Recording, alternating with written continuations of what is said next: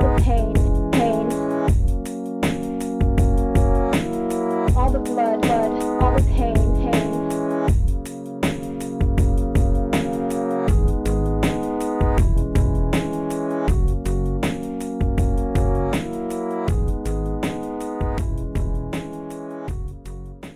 Hey Crime Salad listeners, welcome back to another episode. My name's Ashley, and with me always is Ricky. Hey guys. Today, we are going back to the year 1977 to tell you about a case that may possibly be your biggest fear, or maybe it's something that you can only imagine being a nightmare. Just a precaution, this case talks about sexual abuse in graphic detail that may make some people uncomfortable. Our story this week is a difficult one, though one you might be familiar with. It's the story of the girl in the box, or the kidnapping and enslavement of Colleen Stan. This was all done by a twisted couple named Cameron Hooker, along with his wife Janice, and her knowledge and consent of his evil doings. What Colleen endured during the 7 years that she was held captive by Cameron and his wife Janice is truly disturbing. Amazingly, Colleen survived this traumatic and terrifying ordeal. Many of the details that we know of and are sharing for this case are actually directly from Colleen herself, as she recounted the horror that she endured to the courts and to the press. These details paint a picture of a true nightmare that few could even imagine. On May 19th, 1977, Colleen Stan, a 20-year-old woman from Oregon, headed to a birthday party of a friend who lived in Northern California. Because she had no money and no car, Colleen decided that she would hitchhike the 400 or so miles to her friends. This was something that she'd done many times before, and she felt confident that she would arrive safely at her friend's house. Through hitchhiking, Colleen had made it about 3/4 of the way to her friend's house before needing a new ride. She was used to trusting her gut on whose car she'd get into. She remembers turning down at least 2 other cars whose drivers didn't sit right with her before getting into a blue Dodge Colt, owned and driven by the Hooker family. On first glance, the Hookers seemed perfectly nice and trustworthy. Cameron Hooker drove with his wife Janice in the front seat and their young baby in the back. Colleen, for only a short while, was grateful to have been picked up by this kind, all-American family. Less than an hour after she accepts the ride, something in Cameron Hooker began to change. His look at Colleen becomes less friendly and much more invasive as he checked her out from the front seat. Despite starting to feel less at ease in the car, Colleen stayed put, reasoning that a man wouldn't do anything dangerous while he was with a child and wife. After a few more miles, Cameron said that they wanted to go explore an area off a main road. When he pulled off into a dirt road and stopped the car, Colleen knew something was wrong. Janice got out of the car with the baby and walked away as Cameron put a knife up to Colleen's throat, threatening to kill her if she didn't obey him. He gagged her, tied up her arms and legs, and covered her eyes with a blindfold. With Colleen restrained, he forced her head inside a homemade contraption. Hooker was a carpenter and had prepared elaborately for this kidnapping. He had created a box that was designed to fit snugly over the wearer's head. It was lined with soundproofing material to dampen the sound going out or in. He locked the box over Colleen's head so that she couldn't see and no one could hear her cry out for help. With her head in this heavy box, she could barely breathe. Cameron wrapped her in a blanket and put her back in the car. When she heard the car start up, she assumed Janice had gotten back into the car with the baby and they began to drive again. What had begun with a spur-of-the-moment trip to see a friend had now left Colleen feeling doubtful that she would live to see the end of the day. Cameron and Janice drove Colleen back to their house in Red Bluff, California. She was guided down into the basement where the wooden box was finally taken off her head. Though she was still blindfolded, fearing for her life, Colleen followed each of Cameron's orders. She stood on a chest as he stripped her naked and tied her hands above her to the rafters. After securing her arms up, he pulled the chest out from under her feet. She kicked and screamed, but Cameron didn't do anything to help her, saying that no one could hear her and that he would cut her throat if she didn't stop. He then began to whip her, hitting her more if she cried out. After 10 minutes of this torture, he pushed the chest back under her feet and left the basement. Through her blindfold, she could see a graphic magazine with a picture of a woman tied up in a similar manner as her. When Cameron returned, Janice was with him, and the couple began to have sex right there where Colleen was in immense pain.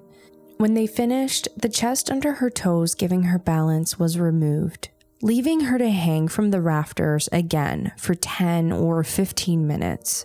When she was finally taken down, the heavy wooden box was locked back onto her head, and Cameron put her into another box he had designed, chaining up her feet and wrist so that she couldn't move.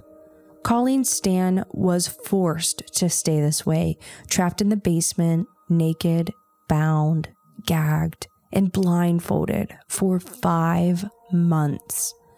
For the first week or so that she was in prison, Cameron left her tied to a rack where her body was stretched out and exposed to his violent behaviors.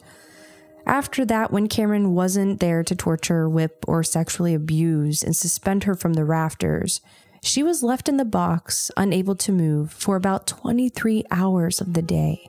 He would let her use a bedpan to relieve herself and would bring her water and food daily, though if Colleen was unable to finish her meal or didn't obey his every command, she would be subject to more beatings and abuse. In the first 6 months, Colleen estimated that she was hung from the rafters and whipped at least 90 different times. It's hard to imagine enduring even one night of such pain, let alone the daily torture that Cameron Hooker inflicted on Colleen Stan, with his wife and children just upstairs. It's hard to imagine how Janice Hooker could have let this happen to a girl no older than her in her own house. And it's hard to imagine how this could have gone on for so long. To their neighbors, the Hookers were quiet, young, and seemingly pretty much normal family. Cameron had met Janice when she was 15 years old and he was 20. It was her first serious relationship, and they were married only a couple years later when she was 17. Throughout the relationship, Cameron had a strong interest in bondage and violence in the bedroom. Janice, who was young, submissive, and devoted to her husband, consented to have many of the same practices done to her, and as he would later do to Colleen. He would hang, whip, choke, and submerge her underwater to live out his violent sexual fantasies. Because he was so affectionate afterwards, Janice was able to rationalize his behavior and continued to want to be loved by him. When the couple was married in 1975, Cameron told his wife that he intended to kidnap a woman to be his sex slave. Janice thought that perhaps through this, she would no longer have to be the victim of his violence anymore. Despite this, she loved her husband and wanted to start a family. She agreed to the plan, but only under certain conditions. The couple made a deal that they would have a baby, and Janice would help Cameron kidnap a stranger to be his hostage as long as he did not have sex with the enslaved woman. The woman turned out to be Colleen Stan for 7 years. In addition to having Janice's support in keeping Colleen captive, Cameron Hooker also instilled fear of retribution from a fictitious entity called The Company. He told her that he worked with the company and that they had people watching her family and friends' homes in Eugene. If Colleen disobeyed or attempted to escape, they would all be killed. Cameron's lie about the company was elaborate and deeply believed by Colleen. He said that this underground organization was in charge of watching all enslaved people in order to prevent them from escaping.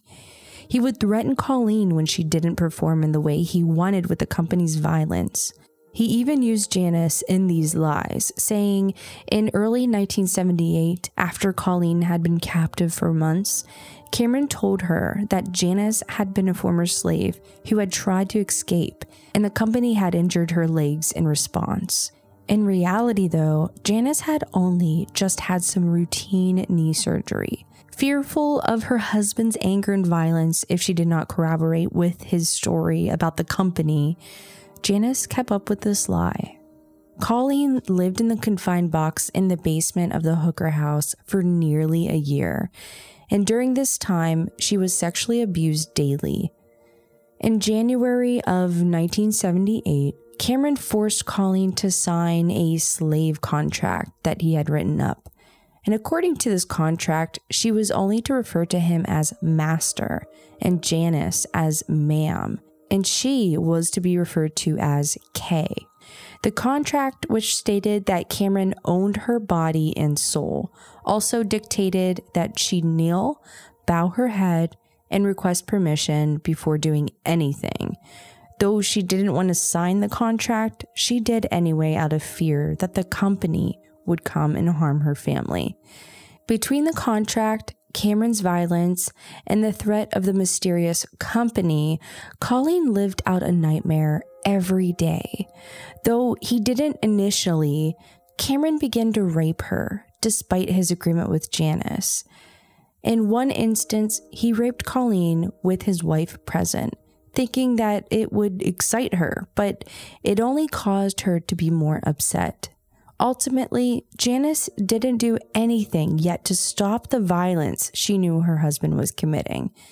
Outside of this one night with Janice present, she had no idea how often her husband was raping Colleen, breaking the deal that they had agreed to.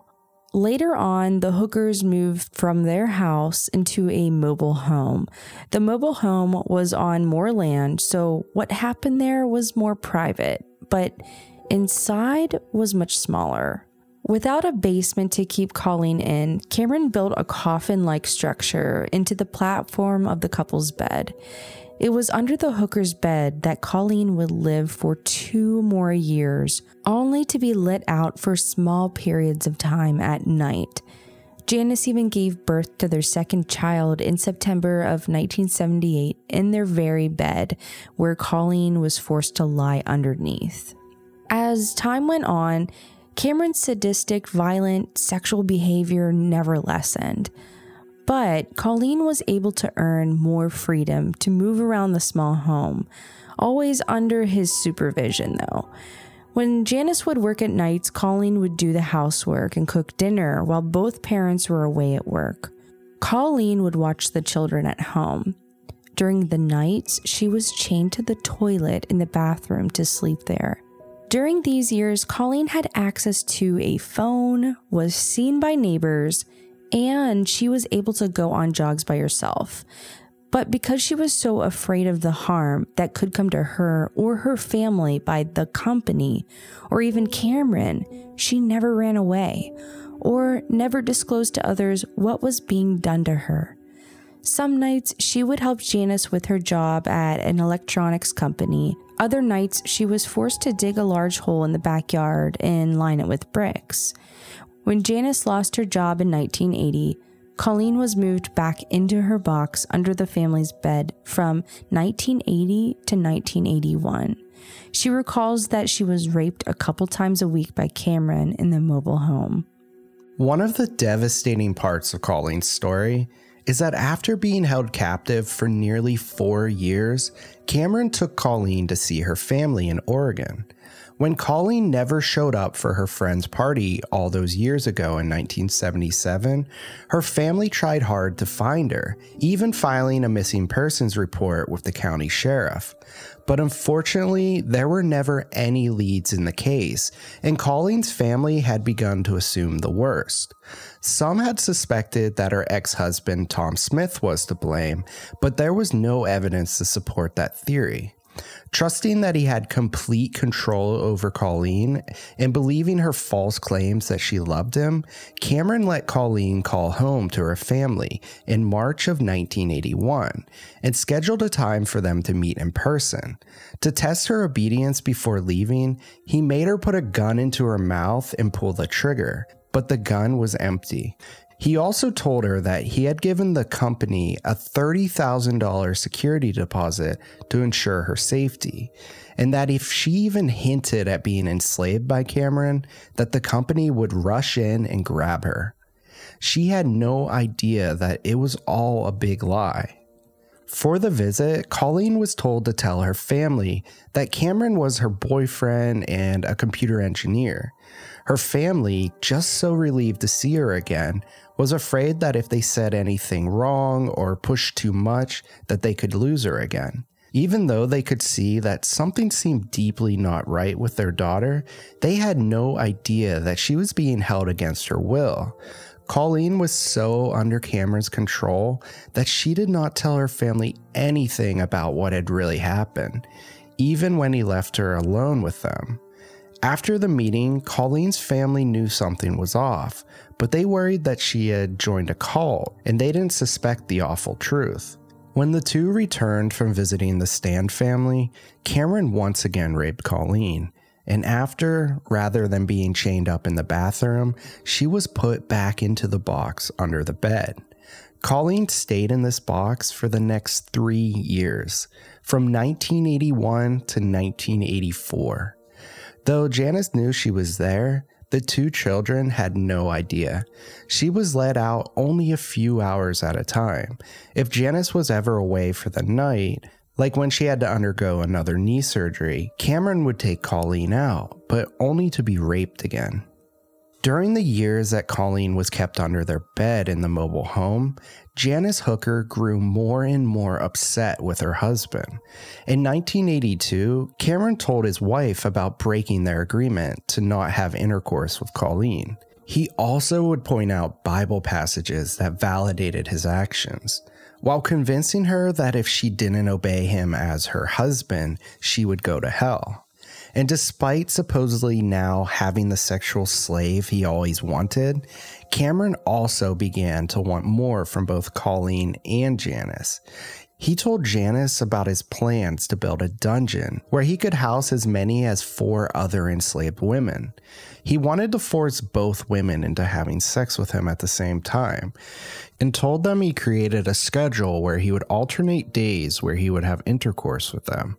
Neither woman was happy, but neither felt like they had any control to stand up against Cameron. They feared for their own lives. In 1984, after years confined to the box, and 7 years since she had originally been kidnapped, Colleen was beginning to earn more freedom from Cameron.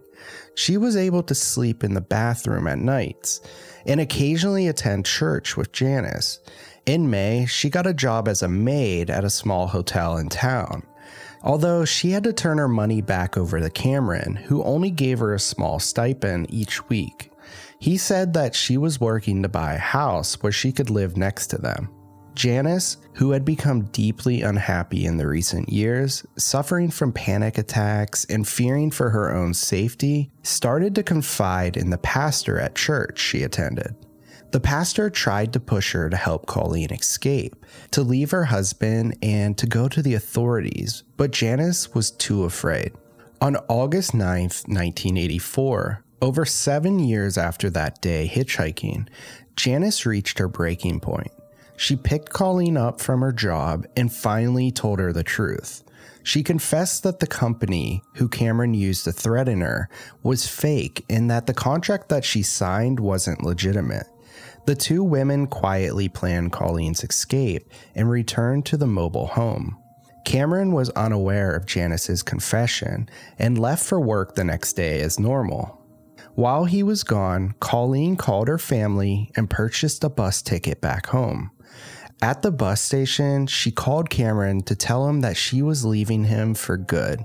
He burst into tears and begged her to stay, but she knew the truth and was finally free of his control. Janice, though initially leaving with the children to stay with her parents, moved back in with Cameron for a little while, hoping that he could be reformed and no longer want to harm women in the same ways. Despite his claims to change, Janice couldn't feel safe in their home. She worried that she would become his next victim and that he would take his anger out on her for her role helping Colleen leave. She left with the children for good. Because Janice still believed that he could change, Colleen did not immediately go to the police. She and later Janice, after she moved out, continued to call and talk on the phone with Cameron, hoping that he would be rehabilitated and reformed from his violent behaviors. When Janice didn't see this happening, she finally reported her husband to the police, 3 months after Colleen's escape. Janice told Red Bluff police that before kidnapping Colleen, Cameron had taken and murdered Marie Elizabeth Spanhake with the same intention of keeping her as a sex slave. Janice said that Marie had only spent 1 day in their basement before Cameron strangled her and the couple buried her body in a nearby park. Investigators were unable to find any evidence connecting the hookers to Marie's missing persons case, and it still remains open today. For testifying against her husband, Janice was offered full immunity, being seen as a victim herself. Colleen also testified and shared detailed accounts of the horrible things he did to her for the 7 years he enslaved her in their home. When police searched the hooker's home, they found pictures of Colleen, the signed slave contract, and other damning evidence to support the women's story. When Cameron spoke during the trial, he admitted to keeping Colleen, but swore that she had consented to be there and that she loved him. But this swayed no one, and he was given a 104-year sentence for kidnapping, raping, and torturing Colleen for those 7 long, awful years. Colleen Stan is now in her mid-60s and has made considerable strides in overcoming the trauma during the years in the Hooker household. She changed her last name and is currently living in California. Though Janice also lives nearby, the two don't communicate. When Cameron was up for parole recently, Colleen fought hard to keep him behind bars, believing that he could do the same horrible things to another girl. Due to the current COVID-19 pandemic, he could be eligible for parole again as early as March of 2021. Colleen's story has been made into a movie and documentary, calling her the girl in the box. Popular television crime dramas, including Criminal Minds and Law & Order SVU, have based episodes on what she went through with Cameron Hooker. Despite living in a nightmare for 7 long years, Colleen Stan is truly a survivor. Although this concludes this week's episode, the fear that Cameron Hooker could possibly be released into the streets is absolutely frightening. What this man has done should never be forgiven, and Colleen and his victims deserve better. We came across a petition on change.org that you can sign and make sure this monster is never released. We will include a link on our website at crimesaladpodcast.com where you can sign the petition and find the addresses where you can actually write to the State Patrol Board and the governor's office to express your concerns about his potential release. Also, be sure to subscribe to our podcast so that you can get updates when our next episode is out. And of course, thank you for continuing to leave us supporting reviews and spreading the word about Crime Salad. Crime Salad is a Weird Salad production. Are you kidding me? That was perfect. All the blood, all the pain.